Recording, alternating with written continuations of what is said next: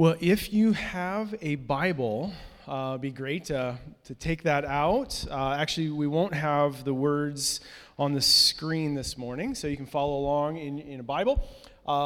If you need to use your phone or other device, you can follow along that way. If you have the YouVersion app or Bible Gateway, lots of great resources like that. But in this part of our worship gathering, the teaching time, what we've been doing over the last number of weeks is just looking at the story of the Scriptures, like the big overarching story of the Bible. And we're calling this series Scripture, God's Epic Story. And the point is so that we can have a better understanding of the big story that God is telling, the story that makes sense of the whole world, that makes sense of our lives, that we can find ourselves in the story. And when we come to the Scriptures, like when we read and meditate on the Scriptures in our own lives, it makes a little bit more sense to us of like what's happening and what God is trying to do and what the big picture really is. So this is our fourth week, and just a reminder, because I know there's lots of life going on and you sleep from Sunday to Sunday, right? We can kind of forget things, and so I'll just kind of do a quick review of where we've been. The Bible opens, part 1 is Genesis 1 and 2. And it's the king creates. God is the king, creates a world, and the world is good. It's good, very good. And the world is a place of abundance. It's a place where creatures, all living things are meant to flourish and thrive and spread. And human beings, us, we're created in God's image. And part of what that means is we're given authority to rule over, to steward God's world, to take care of it. That's part 1. That's how God designed things. Part 2 is a rebellion in the kingdom. That human beings chose to turn their backs on God, chose to rebel, to listen to the evil one, and made a mess of God's good creation. And so that's part 2, is this rebellion in the kingdom that just like it made a mess and broke a lot of things, broke everything, including our own hearts. Part 3 then is how the king chose a people. So the rest of the Old Testament, from Genesis 12 through the rest of the Old Testament, is God the king choosing a people, choosing Abraham and Sarah and their family, and choosing them to be like this healing presence in the world. That's God's design, is through this one elderly couple that God would miraculously bring a people who would be dependent on God, who would learn to live in relationship with the king, and then who would just like spread the goodness of the king to the rest of the world. That's the Old Testament. And so today, last week what we talked about is like how that didn't work out so well, that there are lots of things that the Old Testament reveals that won't actually change the human heart.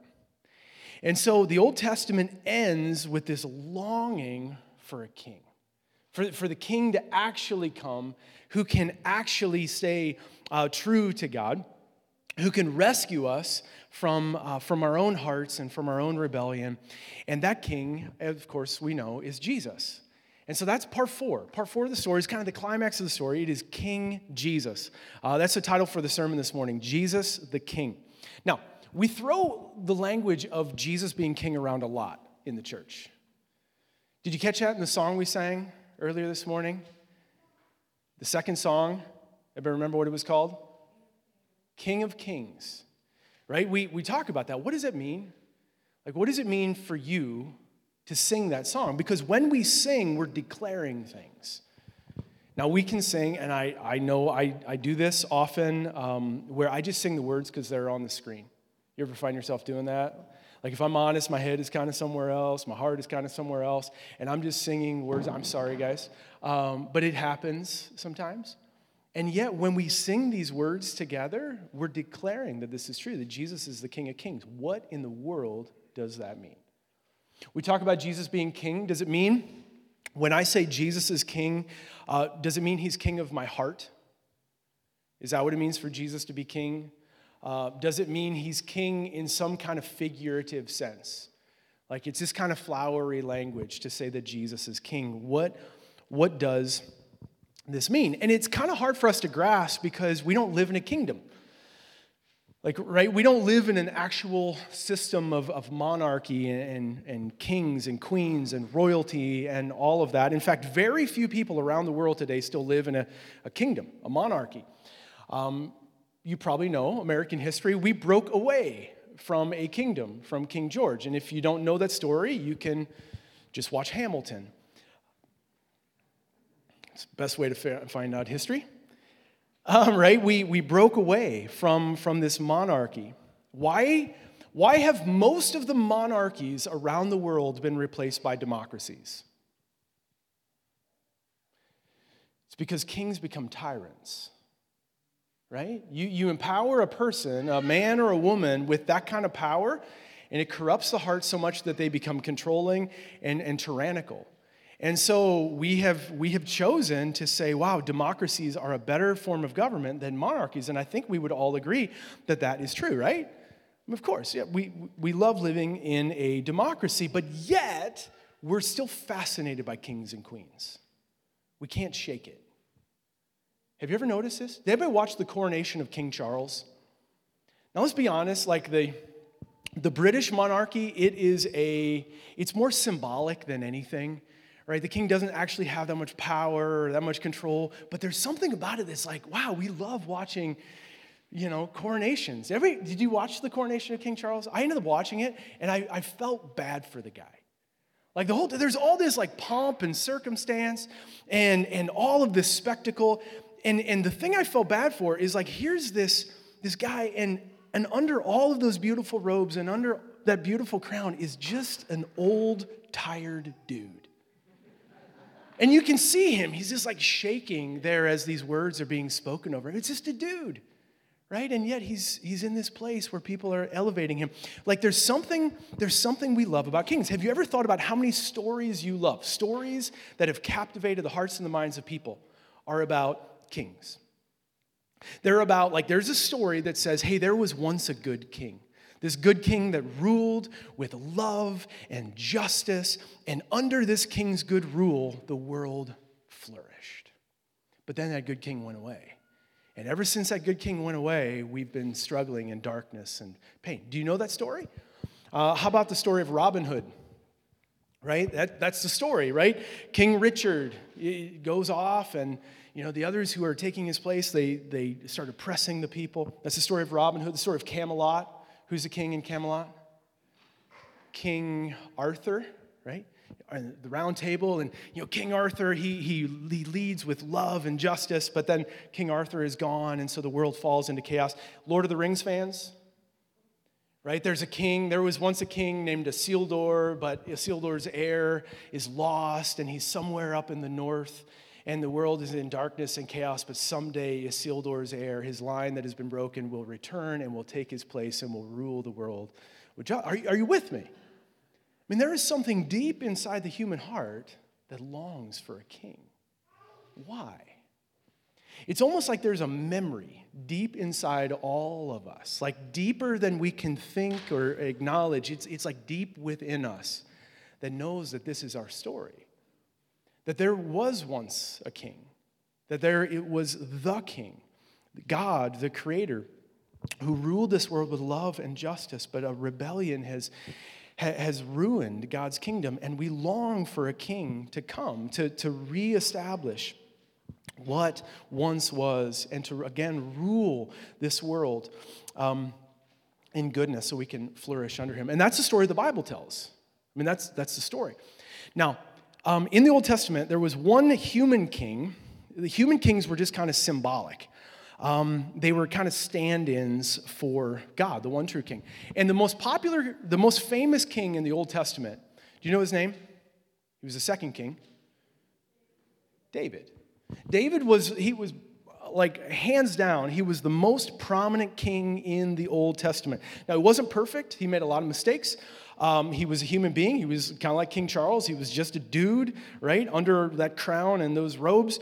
But the thing about David was he was humble and he was teachable. And when he turned his back away from God, he always repented. He always came back. And I think that's a good picture of what God wants for us. We're not perfect. We're not always going to get it right. But when we know that we mess up, we come back and we're humble and we're teachable. And that's what David was.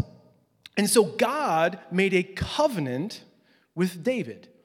And you can read about this. We won't take time to look at it specifically, but you can read about it in 2 Samuel 7. God looks at David and he says, I'm going to make a covenant with you, and here's my promise to you, David, that you will always have a king that sits on the throne. Verse 16, 2 Samuel 7, verse 16, your house and your kingdom will endure forever before me. Your throne will be established forever. So God makes a covenant with King David and says, like, your descendants will always sit on the throne. Now, David died. He was just a man. He died. He was buried, and he had sons. He had a son, Solomon. Solomon inherits the kingdom. Solomon doesn't do so well. Right? His heart turns away from God, and then Solomon has sons, and the kingdom turns into a civil war, and the kingdom divides, and king after king after king in David's line were just tyrants. Right? They were just men who couldn't handle the power, and they led the world in really poor ways. And so finally what ends up happening is David's line is cut off. Like the kingly line of David is cut off. In fact, the picture used in the Old Testament is like it's like a tree that has been cut down. You talked about the tree, right? The tree of like, it's God's flourishing and favor. And that tree, which is David's line, was cut down. It was like a stump that was there. And so like people are like saying, will there ever be a king in the line of David? Will there ever be somebody who can come and actually do what David and his descendants couldn't do? Will there ever be a true king? And there was a prophet named Isaiah about 700 years before Jesus, and this is what Isaiah envisioned in Isaiah chapter 11. He says it this way. He says that a shoot will come from the stump of David's father. Like that's the picture, right? This tree has been cut off. It's like the promise is empty, is broken. It will never happen. And yet the prophet Isaiah sees this vision that someday God will come out of David's line. And from this root, a branch will bear fruit. And the Spirit of the Lord will rest on this one. A spirit of wisdom and understanding, a spirit of counsel and might, a spirit of knowledge and fear of the Lord. And he will delight in the fear of the Lord. A true king is coming. That's the promise that the Old Testament ends with. Right? That longing for the true king to come. Now, do you know how the Gospels begin? Like Christmas time, right? The passage. Turn your Bibles to Luke chapter 2. So there's this longing for a true king, somebody who can actually come from the line of David, a son of David who will actually do what is right and will follow God's ways. And here's how. Here's how the Gospel of Luke begins in Luke chapter 2. Let's look at verse 4. So Mary is pregnant, and Mary and Joseph, they travel to register for the census. Do you know the story? Right? Luke 2, right? We talk about this at Christmas time all the time. Verse 4, it says, so Joseph went up from the town of Nazareth to Galilee, to Judea, to Bethlehem. And Bethlehem was the town of David. Bethlehem was the town of David. It was David's hometown. Because Joseph belonged to the house and the line of Isildur, King Arthur, King Richard, David. Right? When you read those words, you read it with all of that backstory. Like that promise, that covenant that has been cut off is actually coming true, that a king is coming. When people would have heard these words like Joseph, Mary, and this child that's miraculously in them, going to the house and the town of David, they would have been like, maybe this is the king who is coming. So already it's like there is this promise that Jesus is this true king coming in the line of David. And then what do the angels say? Take a look, chapter 2, verse 10. The angels, on the night Jesus is born, the angels like burst open the heavens, and they say, this message, I bring you good news that will cause great joy for all the people. You can read, everybody, good news, great joy, all the people. Today, in the town of David, a Savior has been born to you. He is the Messiah, the Lord. So do you hear the echoes of this? Is this making any sense at all? Somebody nod your head if you're hanging in there. Okay, right? I want us to see that like these promises, these are not just These are not just like words we sing at Christmas time. This was the promise that Jesus was this true king in the line of David, the king that everybody has been longing for, the king who would lead the world in love and justice and righteousness. Now, take a look then, Luke 3. So Jesus, he's born here, and then we have about 30 years of silence, and then you turn over to Luke chapter 3, verses 21 and 22. Are you with me? Verse 21 and 22. Now it says this, so when all the people were being baptized, they were going out, John the Baptist was baptizing people in the Jordan River, Jesus went to be baptized too. And as he was praying, heaven was open. Heaven opened up, and the Holy Spirit descended on him in bodily form like a dove. And a voice came from heaven that said this, "You are my Son, whom I love. With you I am well pleased." And now Jesus was about 30 years old when he began his ministry. A couple of things. So we talked about this the other week, that when you read the Bible, it's like if we could do this, it would be so cool. It's like you would have these hyperlinks. That the text that we're reading, they would be lit up in blue, and you could just like push the hyperlinks, and it would connect you to all of the meaning of the backstory that you are reading like into this.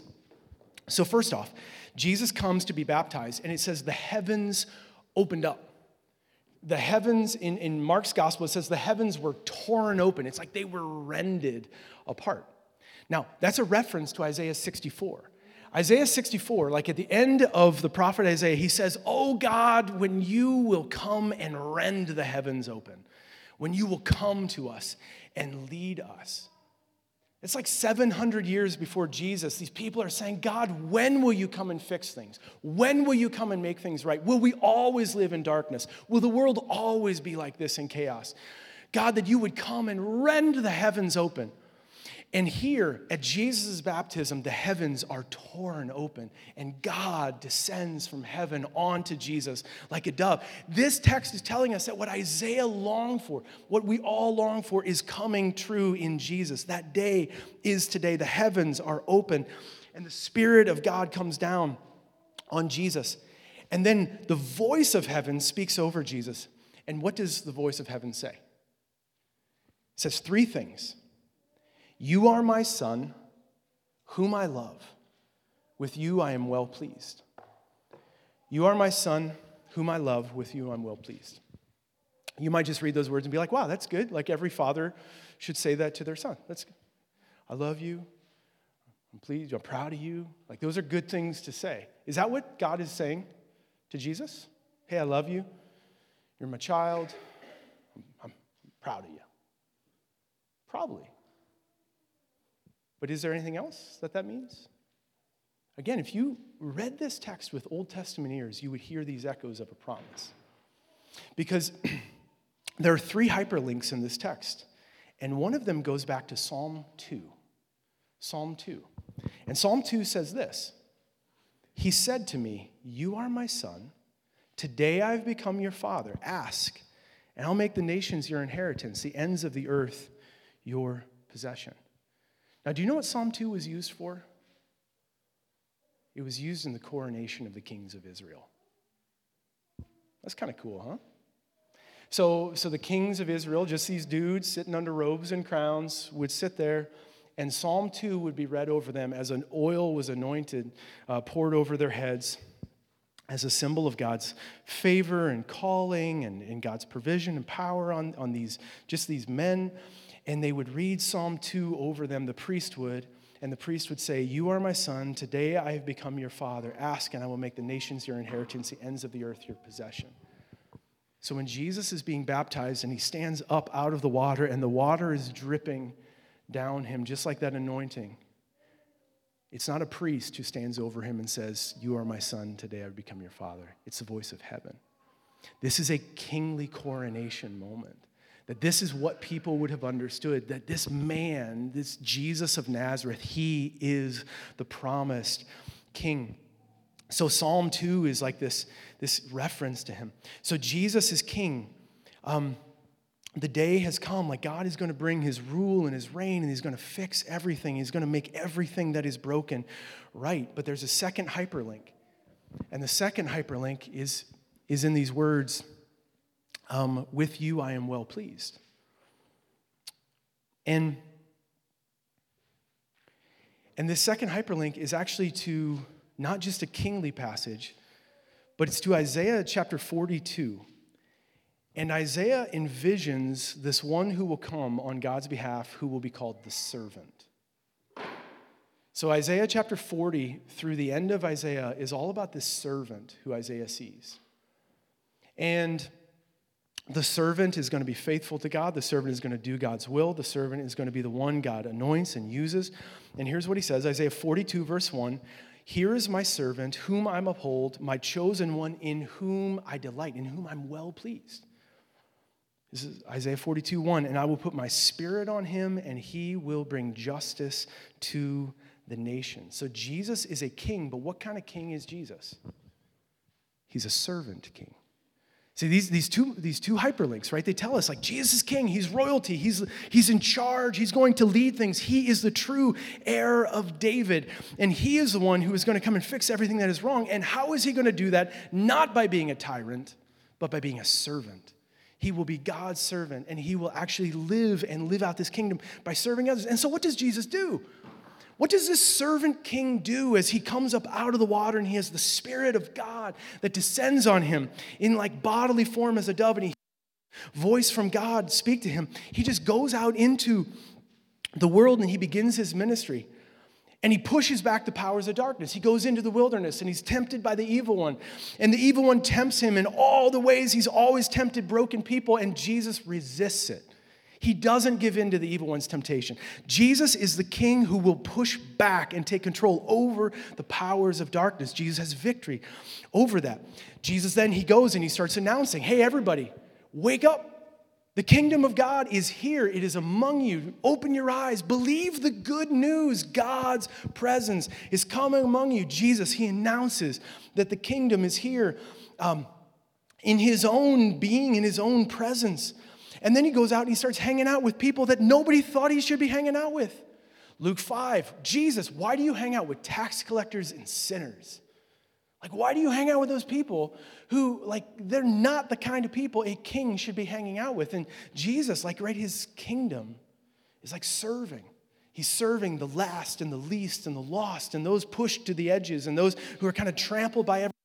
This is who Jesus, like, prioritizes in his kingdom. Like Jesus, the kingdom that Jesus comes and announces and he embodies and he lives, it is the most beautiful vision of a kingdom that we could ever imagine. He looks at people who are sick and who are wounded and who have leprosy, who are possessed by evil spirits, and he cleanses them. Like, he has authority to speak words and things change. King Jesus has power over the powers of creation, that as a storm like threatens to like capsize the boat. Thankfully, there weren't huge waves on this boat that you were stranded on, Dennis, right? But King Jesus, he stands up and he's like, "Peace, be still," and the storms obey him. He has power over creation itself. Like, everything Jesus does is like the authority of God is breaking into this world. He is a king, and he is a servant king. He is a king who loves people, who serves with goodness and justice and love. He is a king we all long for. Now, if we were a Pentecostal church, right, somebody could say amen to that. You can help a brother out sometimes. This is kind of warm. Preach better, Eric. Preach better. Man, I'm trying, guys. I'm trying.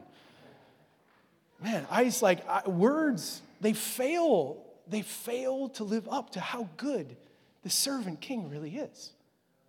Right? Like, we got 26 letters to put together to make words to try to describe how good he is. And they're going to fall short. But he's a king. And he's more beautiful than we could ever imagine. And he draws us to himself. Like, we're drawn to King Jesus through his unfailing kindness for us. But here's the problem, is that there's still something in our heart that resists him. That there is something in your heart and my heart that resists him. Because there's something inside of us that resists a king. That resists being ruled. right? Did anybody get a little bit of a rash when I said that, being ruled? Back off. Right? Don't, like in Psalm 2, this coronation psalm referenced here, it says like the kings of the earth conspire, the rulers of the world, they get together and they say, let's throw off his yoke, let's break his bonds on our life. Anybody else feel that little rebellious nature that says like when somebody is like, want to put a yoke on you, want to have some say-so over your life, that you're like, no, I run my own life, thank you very much. There's something inside of every human heart that says, no, thank you. I don't want a king. I long for a king. My heart longs for it, and I crave it more than I ever even name or understand. But I don't want a king because I want to run my own life. Are we preaching yet? I mean, this is the human dilemma. And so the powers, right, these rebellious people, as good as King Jesus is, as much of a servant king as he is, he's a servant king who has to suffer. And do you know why he suffers? He suffers because that thing inside the human heart that says, I don't want you to be my king. Doesn't matter how good you are. I'm going to be my own king. So the powers of darkness and broken people, they conspire together and they say, let's break off his yoke. Let's break away from his bonds. And they nail him to a cross. And they think they're doing it ironically. And they put a sign above the cross that says, King of the Jews. Now what they thought they were doing ironically, they were actually doing prophetically. That Jesus on the cross, he was actually becoming the suffering servant that Isaiah envisioned. See, in Isaiah 53, he says, this servant, things aren't going to go well for him. He's going to be so good and so pure and so loving and so good that people can't stand it. And so they're going to actually hurt him. And he's going to be wounded for our transgressions, and he's going to be crushed for our sins, and the punishment that brought us life was placed upon him. That Jesus is the servant king who would suffer on our behalf, who would suffer because of our sin, who would suffer the consequences of our sin, who would suffer the punishment for our sin, that Jesus was willing to serve us by giving his life away for us. You get time for one other hyperlink? Is that okay? Jay said okay, so I'm going to go with him, okay? Are you familiar with the story of Isaac, his son Isaac, in Genesis 22? It's a hard story to read. It's one of the stories that I cringe at. Because, Abraham and Sarah, they've waited for like 25 years. And they're elderly folks. I mean, they're nearly 100 years old at this point.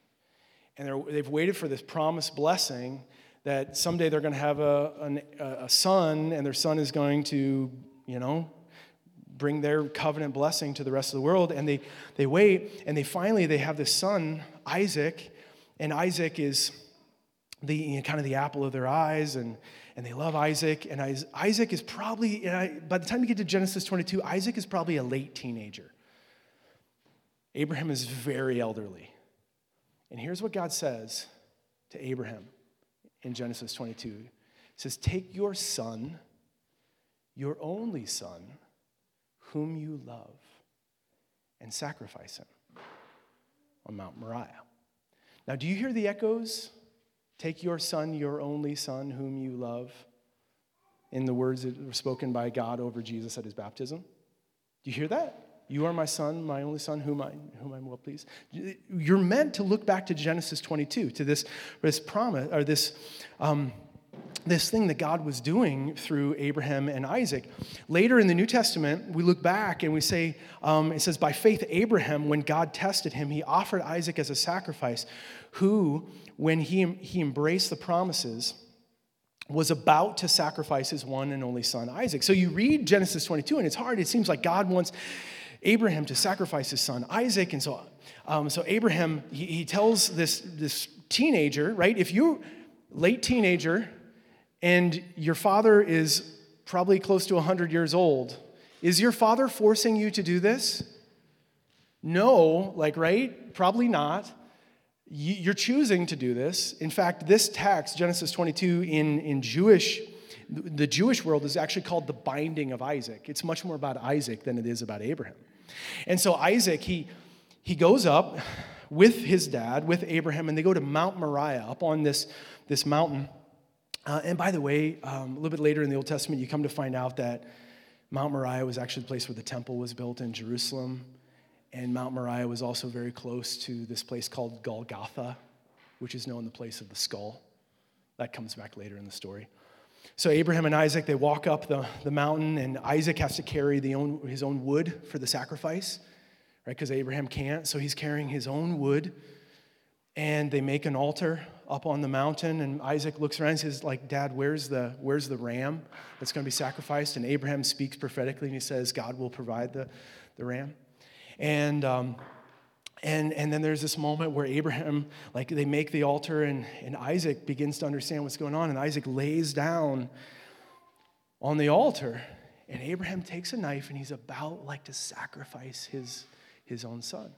Now, here's the thing. Like, in this world, it sounds so cruel and so archaic and horrific, and it is, but that's the way lots of people thought about God. People thought if you really love God, you're going to sacrifice something for him. You're going to sacrifice, a firstborn this or that. And if you really love God, there were other pagan nations around that says, like, you'll sacrifice your one and only child to God to prove you really love God. That's what all the other nations were doing. And God takes Abraham through this whole thing as this symbol. And at the last moment, God says, Abraham, put down the knife. Like, that is not what I'm like. Like, takes him through this whole thing and shows him this is not what God is actually like. And Abraham, he, like, out of gratitude, he obeys God. He puts down the knife, and they look and they see this ram that's caught in some thorns in a thicket, right? Caught in the thorns over here. And they go and they get the ram and they sacrifice the ram. And Abraham and Isaac, they have this incredible, I just imagine this incredible embrace and thanksgiving for God's provision.